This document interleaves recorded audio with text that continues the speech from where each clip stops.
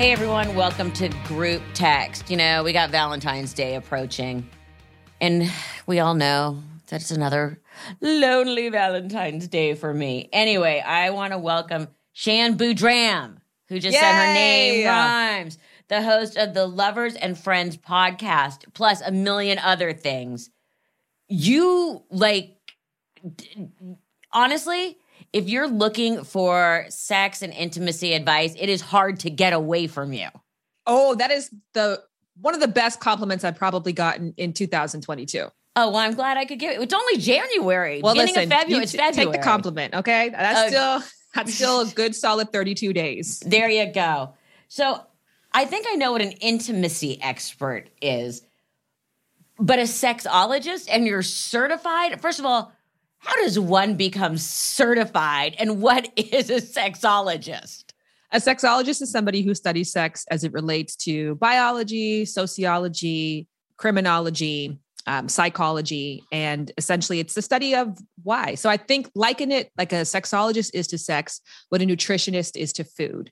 Not necessarily what a chef is to food. I often make that distinction because people assume that means that I study how to be incredible in the bedroom. I may not be able to make you the best spaghetti, but I can tell you based on your dietary needs if this is something that should be good for you. That's a great way to put it. Good, thank you. That's a great way to put it. How did you get started? Because you were a psychology major. Yeah, actually, my original major was journalism. And really? So I went to school for journalism. At day one of journalism school, they say, write what you know. If you know Britney Spears, which is the time I went to school in, you become an entertainment reporter. If you know sports, you become a sportscaster. And I was like, I think I know fucking, for lack of a better term. I think this is the topic that I feel really passionate about. This is the area that I'm fascinated by. So I essentially started my first book while I was in college. It was called Laid.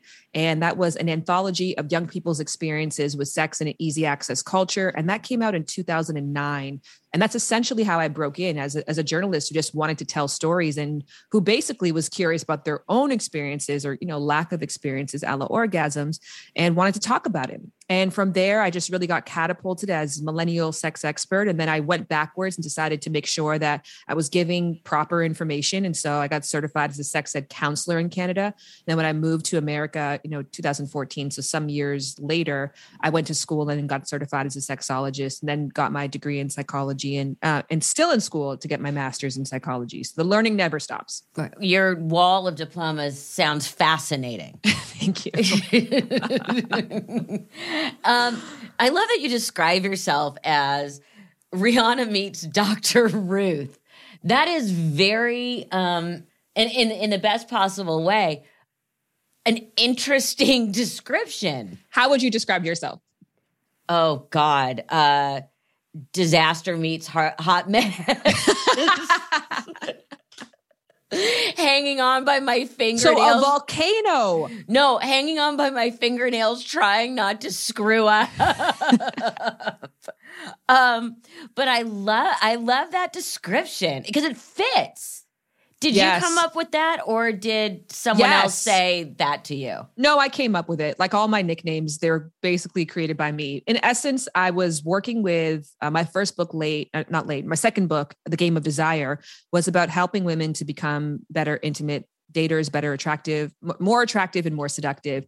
And a major thing I found that women had an issue with is owning their expertise. So they had a hard time in conversation because when the ball was passed to them to talk about a thing that they know very well, they would fumble it. And one of the main areas that people often fumble is, what do you do for a living? Because that's your time to shine. You know this thing inside and out. But if you can't answer that question in a compelling way that drives more dialogue, then you miss an opportunity to showcase your greatness. So it was a formula that I created where you say, I am and you provide your basic job description. What's the inspiration? What's the why behind what you do? And then I stole this from Hollywood, right? Hollywood always says, if you're going to pitch something, you're like, it's speed meets Care Bears, right? And then someone's like, oh, I can kind of picture that. So that part is the two things that are unlikely that go together that kind of perfectly describe what you do. So it was from my formula of how I describe what I do for a living. We're just a few minutes in. I'm already like blown away by how smart you are. Oh, yay. Yeah, I mean, your parents must have been in for the hell of a ride when you were a teenager, because I'm guessing perhaps Listen. were you on the debate team, which is always where my parents said I should have been. I wasn't on the debate team. I was really focused on sex, which my parents weren't thrilled about. I was going to say that's a gulp. Yeah, that's the part of it that I think that was difficult for them. And I was really athletic. So, and I was in a co-ed sport. So I think that just really equaled out more sex. I did track and field. Yeah. So it's good, because then when you were trying to slip away, breaking curfew, you were speedy about it. Hey. You started, because you talk about being a millennial, you started on MTV's Guide to Sex, and you've written for Teen Vogue. How have the rules of intimacy changed since we were the age of the readers of Teen Vogue?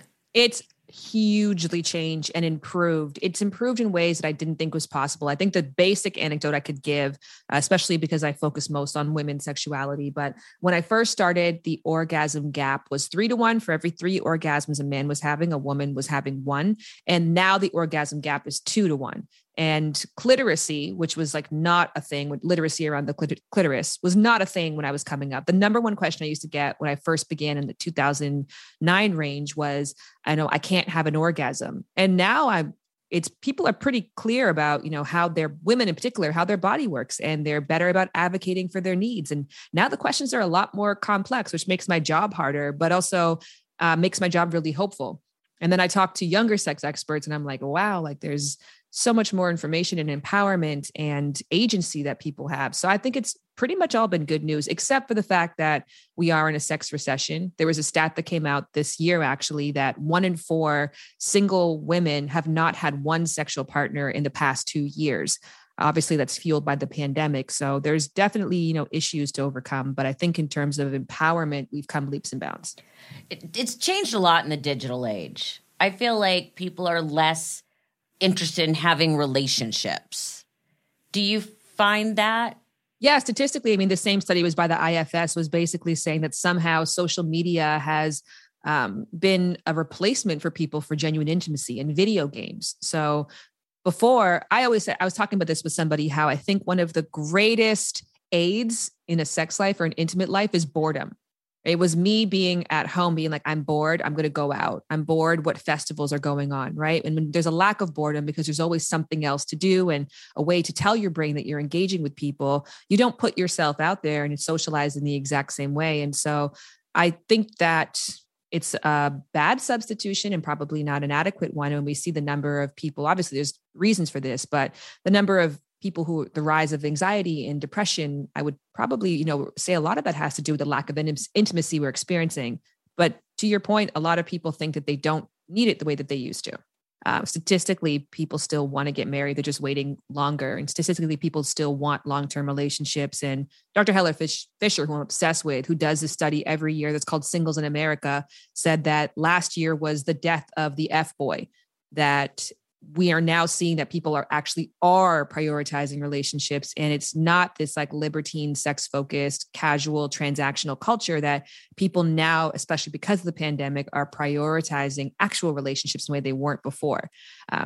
But different groups, we watch Euphoria and we see something totally different. Exactly. Now on your podcast, literally nothing is off limits. Yes.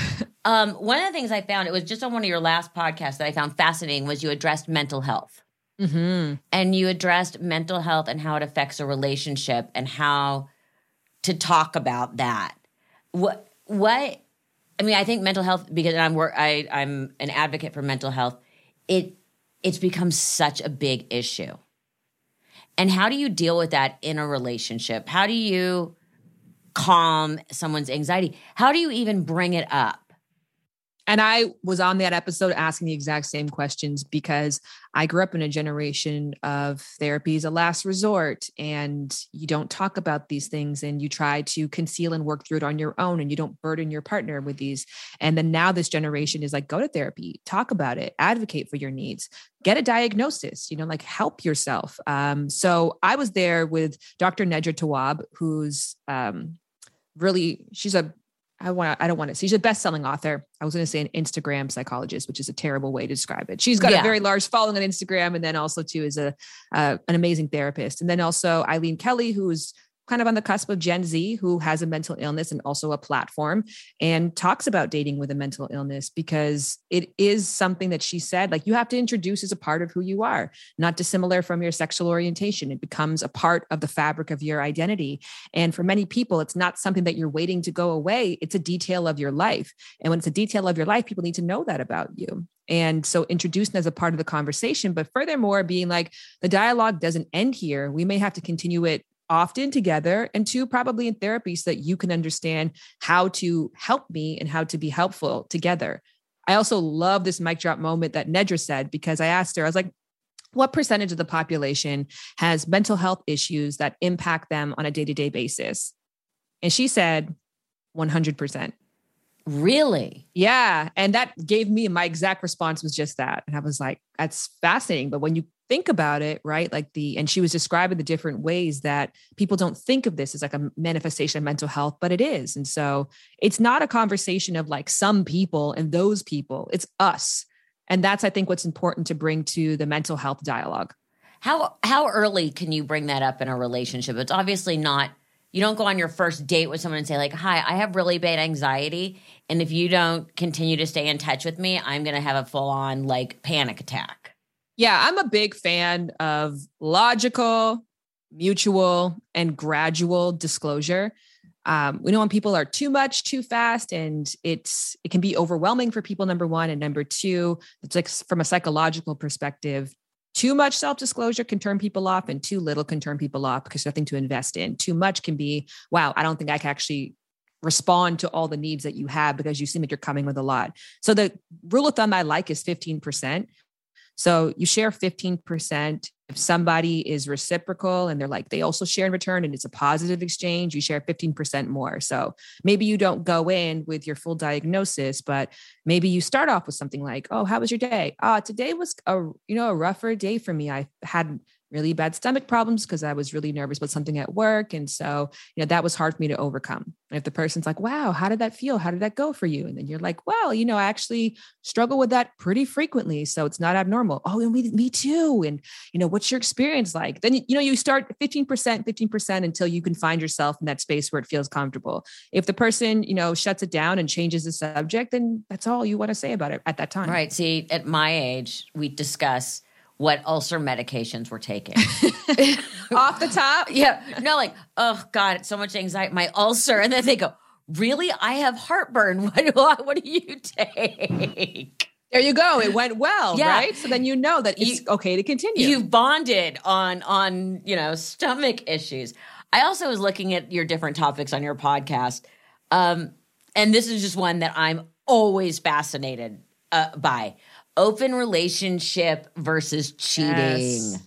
That's a big topic. Oh, it's a huge topic, and one that I was saying that it's fascinating because there's very few things that have as much pop culture significance and references and lack of understanding, because we don't really have frame of references. Like, do you know anybody who's in a successful, consensually non-monogamous relationship? Not that I'm aware of. That's a great way of putting it. And so you probably can't list a movie that you've seen where you've seen people in a successful CNM relationship and haven't heard stories or read a book about it. So for that reason, like, there's this curiosity around this thing that like nobody can actually point to like what that looks like. So that leaves all these people who are not engaging in it to fill in the blanks about what they think it is. And people often get it wrong for that reason. So the point of that podcast was really to do that. The person I had on it was a straight man who was entering into the idea that he was probably not monogamous and talking about how he felt stifled in previous relationships and how difficult it was in the past. And he felt like he was a failure and he was incapable of love. But now that he knows this part of himself, he feels so much more free and he feels empowered to share with people. And I was like, amazing. And, the $1 million question, would you also be comfortable with your partner engaging? And he was like, no, like a very quick no. And that's fascinating because there's also layers to unpack, right? Because it's not, because we don't have these positive examples. So that's what the episode is really about, of just being like, hey, This is something new. And I know we've heard a lot about it, but we don't have a lot of scaffolding and we don't have a lot of positive examples. So it's likely that you're entering into this the wrong way. And that's okay. But once you know it's wrong, what you going to do next? Yeah. And it obviously is a case by case episode, but I also find it fascinating. Straight men, they do not want their girlfriend, their wife, whatever, doing that, but they want the space too. Yes. So, I mean, I'm trying to understand the difference between that and cheating.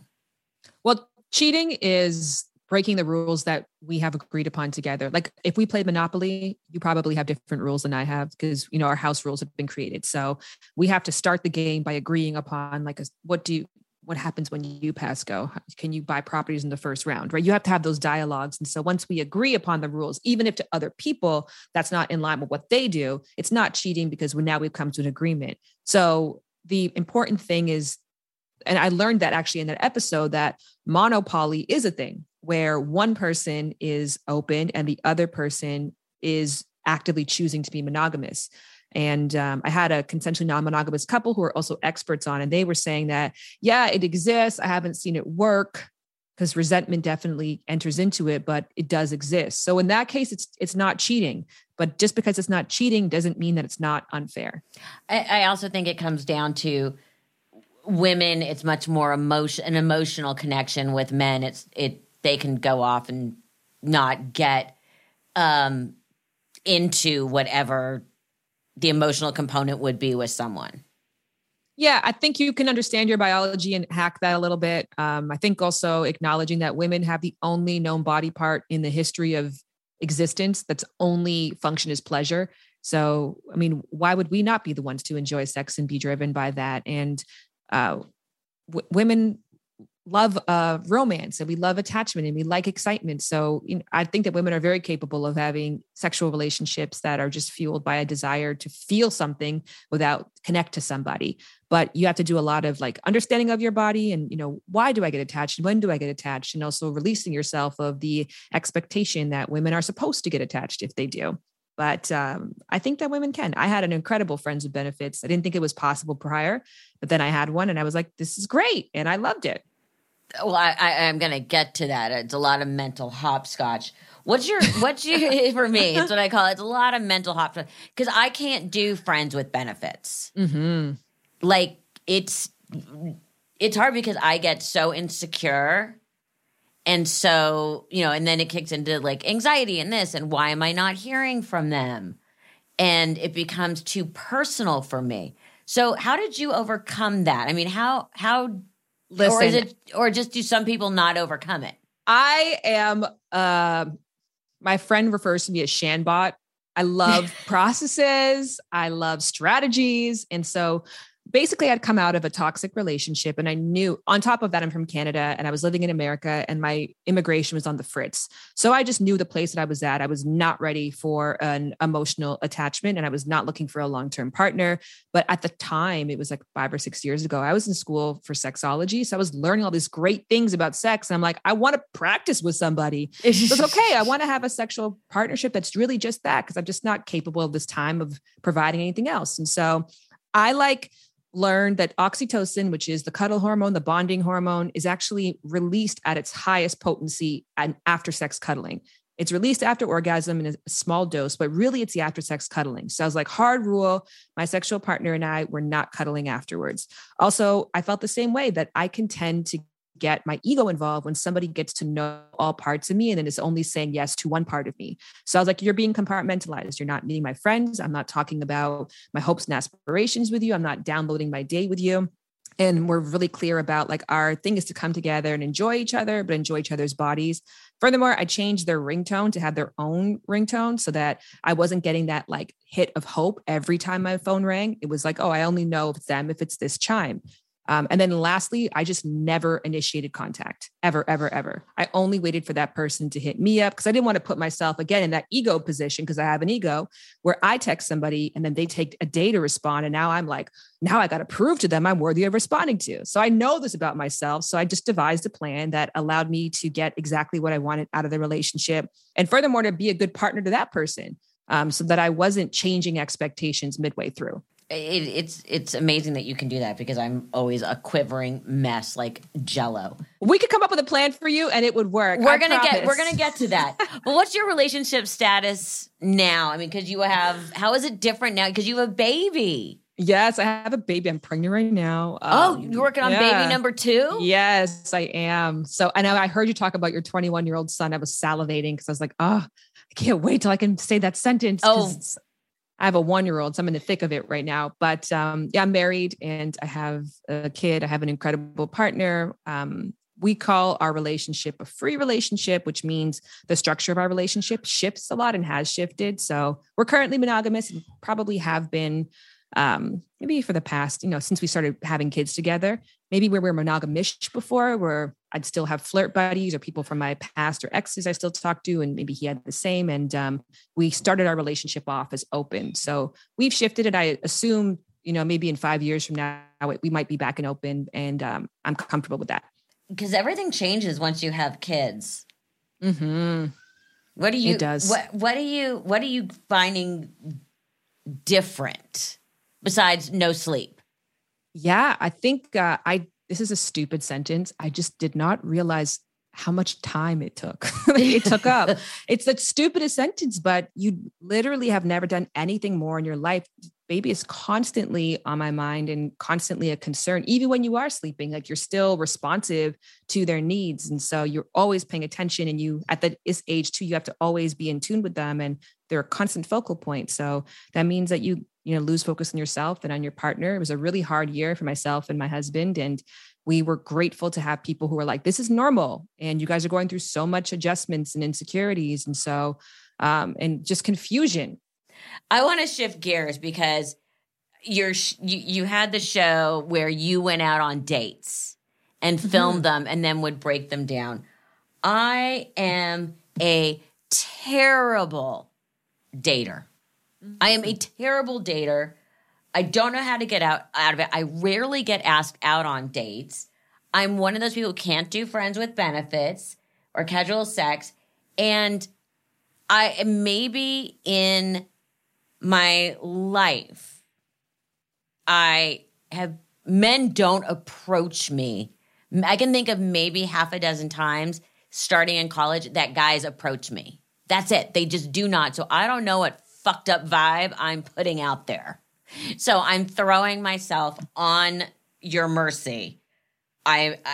What am I doing totally wrong? Oh, I think step one is, it's a step one, but it's also step one to fix is acknowledging that you're bad at something is good, right? Because when you can say I'm bad, then you can start to troubleshoot and move forward. Some people do the opposite, where they say dating is trash and people are trash. You're doing an incredible thing and being like, it's me. And I know that it's not a skill set of mine. And that's where you can start a growth mindset. I also think a part of that is acknowledging that you're on a growth trajectory. But the number one piece of advice I'd probably give to you is, for lack of a better term, date uglier people. Date people not ugly in terms of like looks. I'm just saying people who you look at, you're like, oh, like I don't have to be nervous around that person. Like if we're practicing something that we're not good at, we want to do it in low risk environments that allow us to practice without pressure and also not feel like a performance anxiety. I'm saying all these P's now. I'm thinking of your person.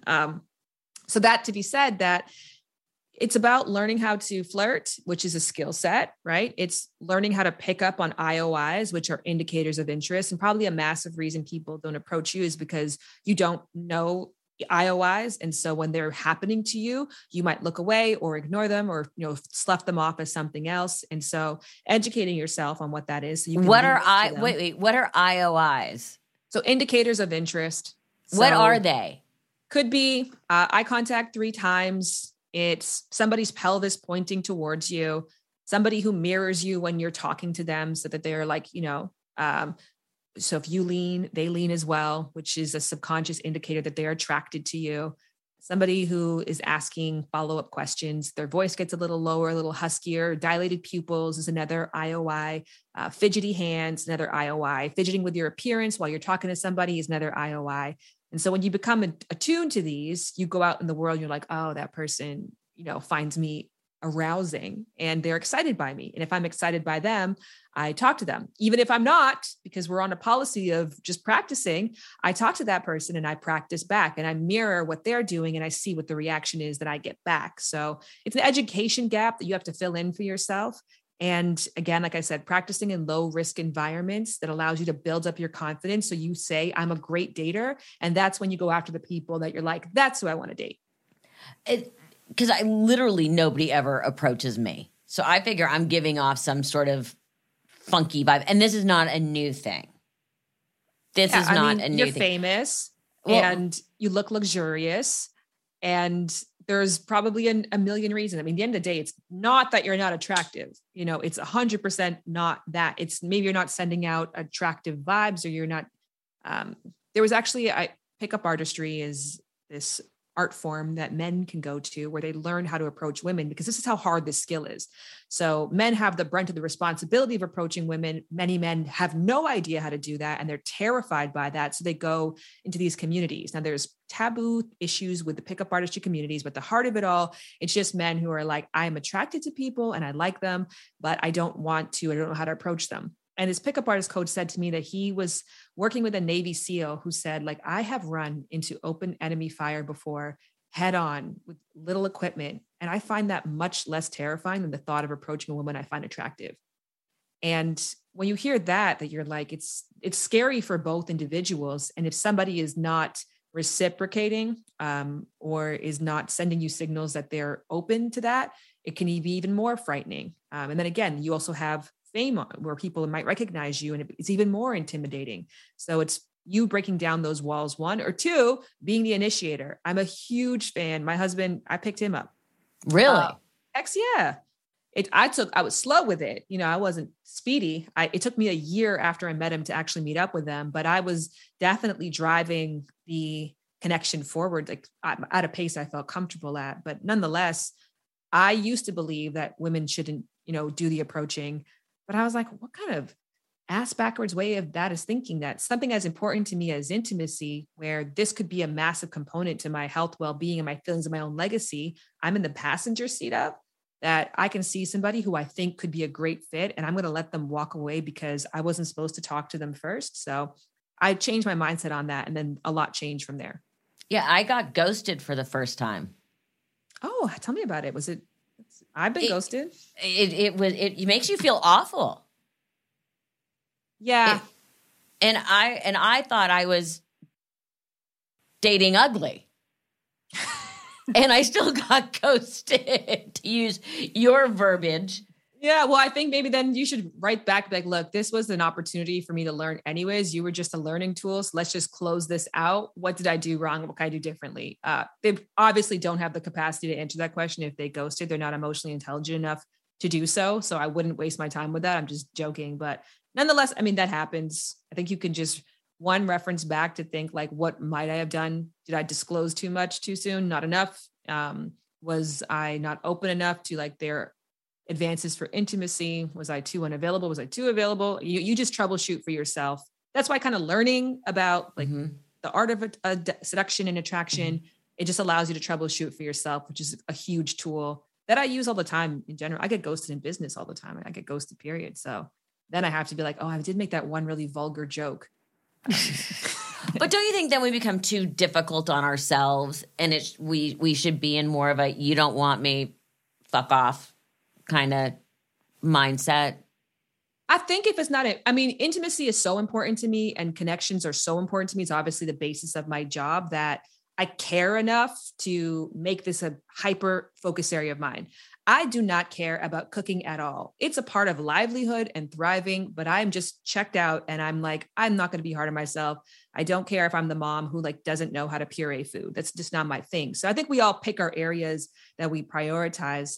So yeah, if you feel like the cost of me having to invest and getting better at this is going to be too much of a price to pay for what my idea of wellness is, then you say, no, not everyone's going to be great at everything. But to me, obviously I talk about this for a living. I think it's worth the work. Your show where you took people, where you went on dates. Yes. You also talked about how to seduce someone. Yes. if I should ever find myself in this lifetime in some sort of a relationship, what are the steps? Okay, so this is actually based on the book, The Art of Seduction by Robert Greene, which I loved this book because I found it was so empowering. Because let me just shoot it at you. When you hear the word seduction, what comes to mind? Sex. Right. Like, is there Desire. a person? Is there a vision of an individual that you're like, this is what seduction looks like? No, because I normally, this is so horrible. When someone's being overtly like that, I get the giggles, which is not a good trait. No, it's actually perfect to this because the art of seduction is basically saying there's 9 different ways of seducing, which seducing is just drawing somebody in and making them want to come back for more, boiled down. And we all think of Marilyn Monroe and Rihanna. We think of these like classically sexy people as being seductive, and everybody else is a paper bag walking around. But the truth is that you could be seductive by being, which my favorite one is being the natural, not the natural, excuse me, being the ideal lover. And the ideal lover is somebody who speaks to you based on your potential, not on who you are. So I find out what really matters to you, right? Like if you're like, oh, I really want to write a book. And I remember that next time I see you, I'm like, hey, what's up, author? How are you doing? You know, is that bookshelf filled with your name at the back of it yet? You're so great at speaking. You have such wisdom. I love your stories. When is your book coming out? And all of a sudden in me, you're a reflection of highest potential of yourself. And you love being around me because I remind you of that. That's seductive. Humor is seductive. Being the life of the party. Everybody wants to be with the person who's lighting up the room. Like that's who I came with. The one who like everyone's crowding around and listening to their jokes and going crazy. Like that's my person. Being the natural, which, you know, as I have a 1-year-old, I reflect on this a lot of my daughter is literally so disconnected from shame and approval. Like she makes faces, not thinking like, is this cool? Is this interesting? Is this going to make you laugh? She does things, obviously, you know, they're probably not societally correct. You know, she goes around licking floors and stuff, but the natural means like we're so conditioned to behave in a certain way and to be the good person and to make the right expressions and say the right things. When you're around somebody who can disconnect from that, you're like, oh, that's intoxicating. So it's finding what your seduction style is and really dialing into that. And to your point, knowing what turns you on. And for you, it's not the, how are you doing? So good to meet you. It's not your thing. No, I get stupid and giggly. And about your daughter licking floors, don't worry, that'll pass. Maybe buy her a salt lick. I don't know. Okay, that's interesting. You know what? No. She's obsessed with eating rocks. And I'm like, is there some dietary issue that I'm not understanding? Does she have pica? Because yeah, she really loves putting rocks in her mouth. That's interesting. Loves it. I haven't heard that one, but I'm not surprised because all little ones do strange things. You know, my son liked to roll. So I don't know. You know, he would just roll. I'm like, all right. Roll away. For all the fun you have, you do a lot of important work. You're on the I'm making sure I got this right. That's why I'm looking. You're on the National Coalition for Sexual Health, an ambassador for AIDS Healthcare Foundation. You're a part of Women's Healthcare.gov advisory board. You really give back of your expertise. Yeah, I picture myself as like a bridge person. Whenever I'm on these boards around these people, I got to be on a board, a sexual health advisory board with Dr. Joycelyn Elders, who is like a historian when it comes to sexual rights, just women's health advancements, period. She's like in her 90s, maybe 100 at this point. But I'm constantly surrounding myself with people who are way smarter than me, way more qualified, have way more information. And I know that, you know, I'm Dr. Ruth meets Rihanna. So I'm somewhere in the middle there of being somebody who tells interesting stories and seduces and engages and attracts people. But I need to be attached to people who are much smarter than me to ensure that I'm providing the most pertinent information possible. So I still think of those things as fun. And yeah, it's fun once in a while to remind yourself that you're not that bright. And that's what those boards are for. What's the most surprising thing you've discovered through your philanthropic work? Oh, that there's just literally never the learning never stops. It's fascinating to me because obviously we relegate sex education to like 2 weeks in school or, a couple of semesters in high school, or people will, in their adult years are not learning about it. And they're like, well, I did this, or in college, I did that.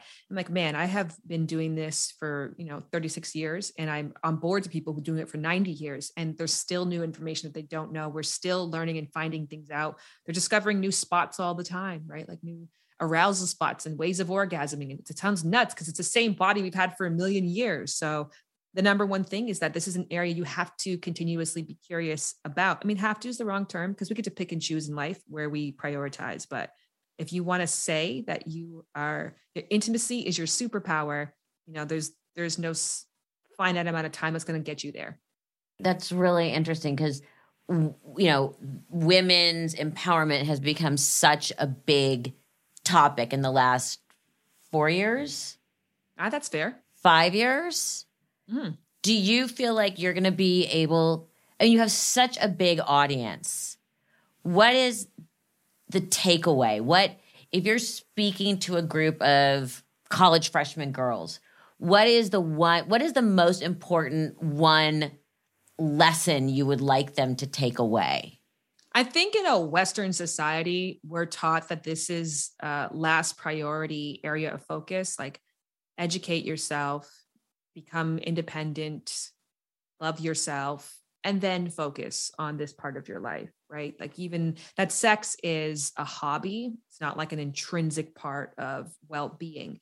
And as somebody who has done it that way, did not prioritize, and now somebody who does, it literally has transformed every single part of my life. I feel like I'm a better mom if my sex life is in check. I feel like I am a better Starbucks lineup person if I feel my intimate connections are strong. And it, sociologically, 2/3 of our happiness, like according to studies, is based on our intimate relationships. And that's 1/3 on all the other things that we're told is really, really important. So don't let anybody tell you that like, oh, don't worry about it. If you feel like this could be something meaningful for you that transforms your life, like I want to affirm to you, it can. And also everybody should be their own sex expert. Everybody should be a relationship expert. It is such a confusing thing to me when people are like, how did you come up with this career? Like, how did you get here? It's not an uncommon, crazy thought. It's like a really big, basic part of the human existence. And we should all care to know about it. What do you have going on next? Not that you don't have enough happening. You know what? I'm just like you. I'm making a podcast. And that's my biggest joy because maybe similar to you as well. Like I've worked on so many other people's projects and told the stories that they were telling and brought my perspective to them. But this podcast is my stories and my perspective and people that I would love to have you as a guest, actually. It's a topical podcast. So it's about your personal experience. And I build an episode around you. This week, I'm talking to Rachel Lindsay, who's a bachelorette. And the episode is called Boss in the Streets and Meh in the Sheets. It's about women who are like, I don't care about being good at sex. I'm doing everything else right. I don't care about being a porn star. And I loved that perspective and dialogue. So we made an episode about it. Well, I will do your show anytime. Yay! Anytime. It would be something about like, I don't want to live like a monk, but I am. Not by choice. A good title. It can be, wow, you're a challenge by Shan Boodram. Thank My you. biggest challenge. You're the yet. Volcano. Volcanoes are necessary for the planet. So that's what you good. are. I'm more of a dormant volcano at this point. You are brilliant. I am so excited that you took the time to talk to us. Shan Boodram, everyone needs to run out, listen to the podcast, buy the books, pull up the YouTube show, whatever you need to do. I'm blown away by you. Thank you so much.